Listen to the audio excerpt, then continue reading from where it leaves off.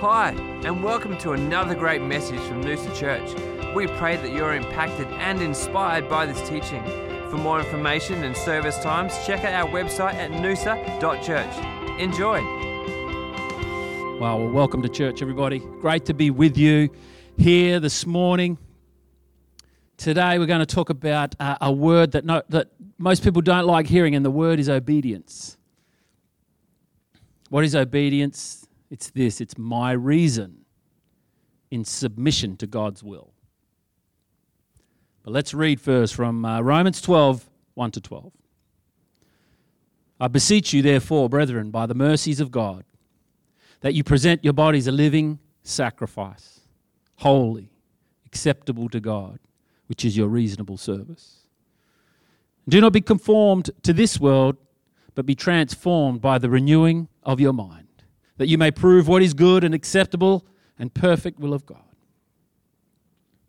For I say, though the grace given to me, to everyone who is among you, not to think of himself more highly than he ought to think, but to think soberly, as God has dealt to each one a measure of faith. For as we have many members in one body, but all the members do not have the same function. So we, being many, are one body in Christ, and individually members of one another, having then gifts differing according to the grace that is given to us. Let us use them. If prophecy, let us prophesy in proportion to our faith.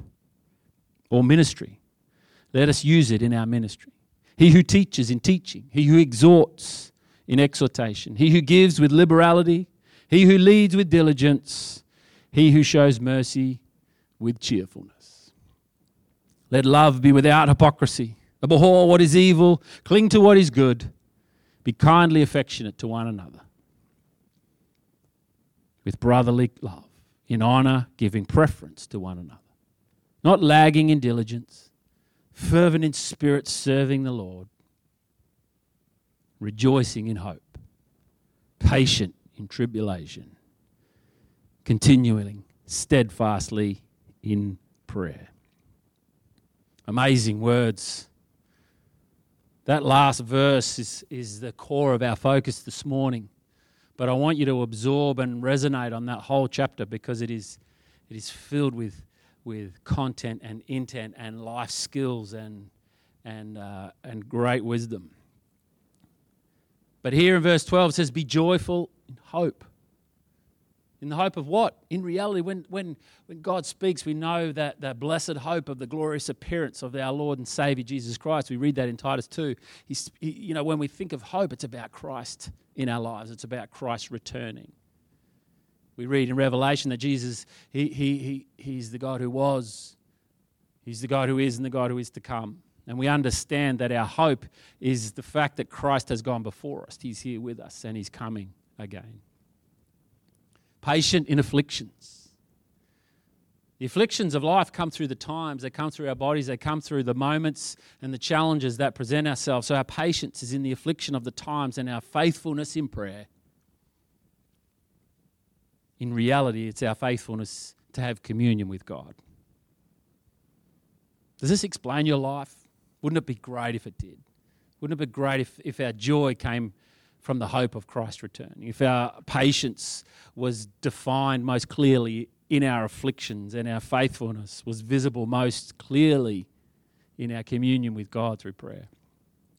Joy, patience, faith. In reality, these are acts of obedience. And like we said at the beginning, obedience is where my reason, my understanding comes into submission to God's will. And then this in turn leads to a content and a blessed life. In reality, a happy or a blessed life it comes, or it's visible most easily when we have victory over self. But to understand this concept, we need to come back to who we are in essence, in our bodies and in our minds. And so we start with the senses. We start with the senses and the affections and even our sentiment. Sight, touch, hearing, taste, smell. Our senses are 100% driven by the environment. And through them, We create sentiment. I don't know about you, but when I hear certain songs, when I immediately am relocated to another place and another time. How am I relocated? I'm relocated through my emotional state, my affections, and my sentiment. Whether it's the victory song, or whether it's a victory song in a sporting event, whether it's a song that a close friend and I had, whether it's a song that represented a certain loss in my life or a certain celebration in my life. The senses are all God-given. And they're all extremely helpful in navigating life. So some things, though, that are not necessarily that helpful is, are things like bad experiences that have caused us. I don't know about you, but there are some foods, some vegetables especially, that I'm still scarred to eat from because of some of the experiences I had around those vegetables as a child. Back in the 80s, there was this amazing dish called broccoli and cauliflower with white sauce, and it's where the goodness of vegetables went to die, and it was met with the unhealthiness of thickened cream and all these things. And it's difficult for me to look at a cauliflower in the same way.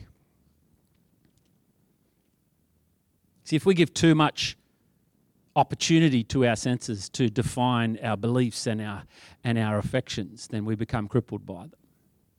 Something that is good for you, you can put aside because the sentiment you have attached to it is negative. And as we said, the senses present themselves through our affections, through fears, and through sentiment. And these are very powerful influences. So the senses are actually the most vulnerable points in life, is because we allow access to our soul through the senses.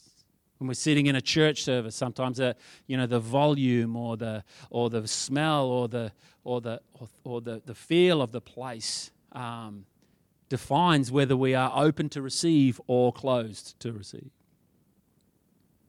And I want to encourage you this year, in our year around the stewardship of words, I think finding the right language to explain or define what we're sensing at any point in time is quite important. When Arabella, my daughter, says to me whenever she's hot, she says, "Dad, I'm burning," she says. Or in Noosa, it makes me laugh when someone in Noosa says, "It's freezing today," in our subtropical winter. When we use catastrophic language too easily, we can open the door to making decisions based on the language we use and not the reality of the moment. And the great biblical example of this, in my mind, is Esau and Jacob. Esau gave his birthright away because he felt hungry. He was starving, maybe. Let's read Genesis 25, 29 to 34. Now Jacob cooked a stew, and Esau came in from the field, and he was weary. And Esau said to Jacob, "Please feed me with that same red stew, for I am weary." Therefore his name is called Edom. But Jacob said, "Sell me your birthright as of this day." And Esau said, "Look, I am about to die, so what is this birthright to me?" Then Jacob said, "Swear to me as of this day." So he swore to him and sold his birthright to Jacob. And Jacob gave Esau bread and stew of lentils. Then he ate and he drank, arose and went his way. And thus Esau despised his birthright. Esau says he was weary when he came in from the field. Yet the language that Esau used to describe his weariness was, he said this, he says, "I'm about to die." And I wonder sometimes, because of the catastrophic words we use to describe situation, and no one does this better than the current media in our world, we catastrophize things, because what does it do for us? It draws attention to the feeling that we have in the moment, but the reality of that feeling may be very different to the true definition of the language that we've attached to it. Luke 21:19 says this, it says, by your patience possess your souls. We call this reason.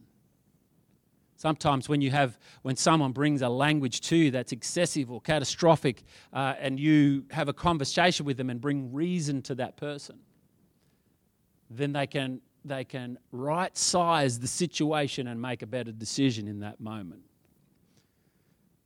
And when our senses obey reason, life improves dramatically. Reason tells me to put sunscreen on, even though the warm sun feels nice on my skin. Reason gives me the ability to eat less, turn the music down, exercise more, be positive, drive at the speed limit.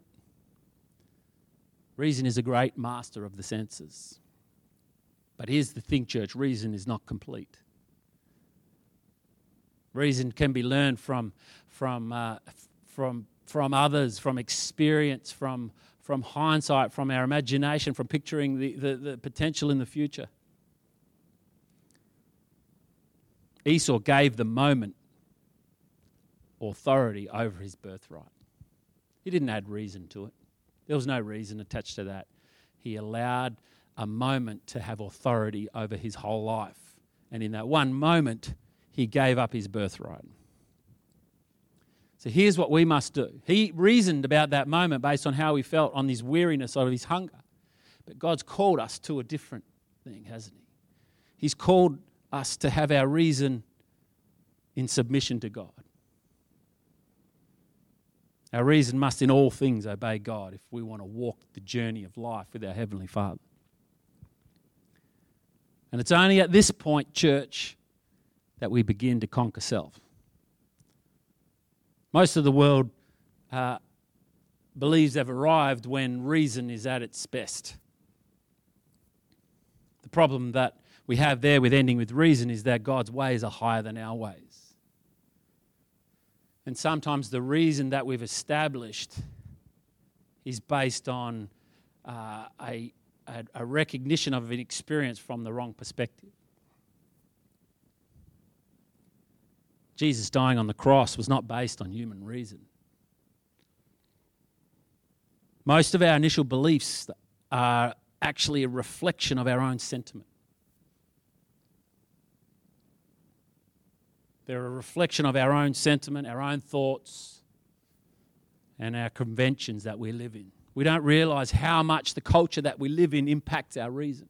We don't realize how much the political rhetoric of the day and the media that we sit in adjust our own reason.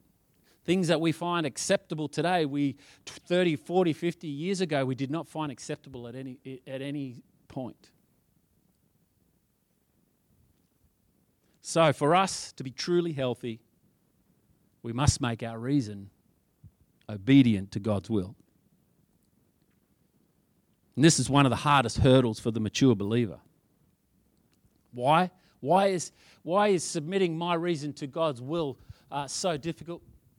The main reason is experience. If you've been let down by the same person 10 times in a row, it's reasonable to think that it's okay to distance yourself from that person. Yet, in obedience to God, you may need to continue with them. The greatest example of obedience beyond reason is Christ's death on the cross. Christ died once for all. And over again, we reject him, we dismiss him, we despise him, we do all of these things. And then at some point we gain an illumination or revelation of the cross and of Christ and of the Godhead, and we surrender our life to him. But imagine if God dismissed us after we dismissed him 10 times.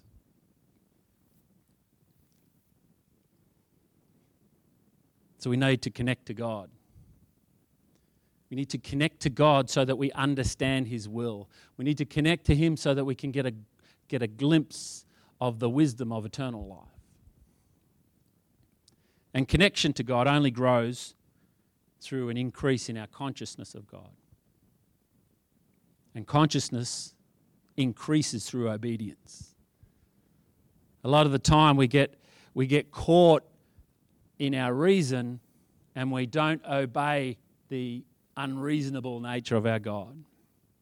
He asks us to do crazy things like lay our life down, like deny ourselves.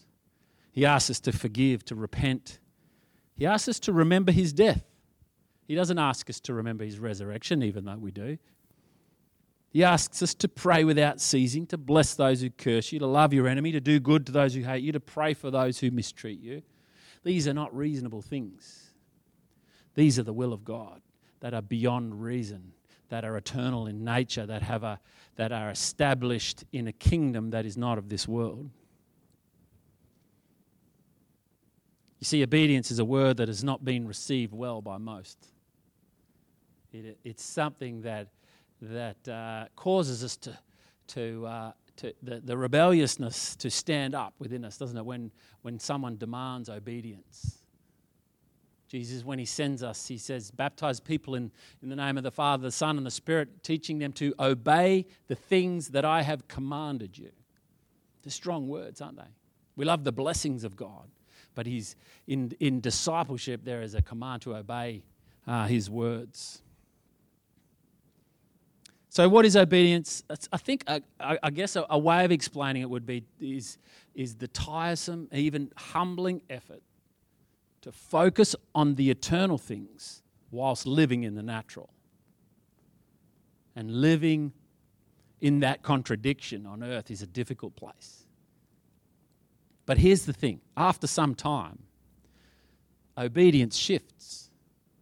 Obedience shifts from being an act of faith to an act of instinct. And we realize that the things that we used to be drawn to, we're now not drawn to them anymore because obedience has become our habit. And after some time, when obedience becomes an instinct, fresh vision radiates. Whatever you're obedient to is where your vision will come from.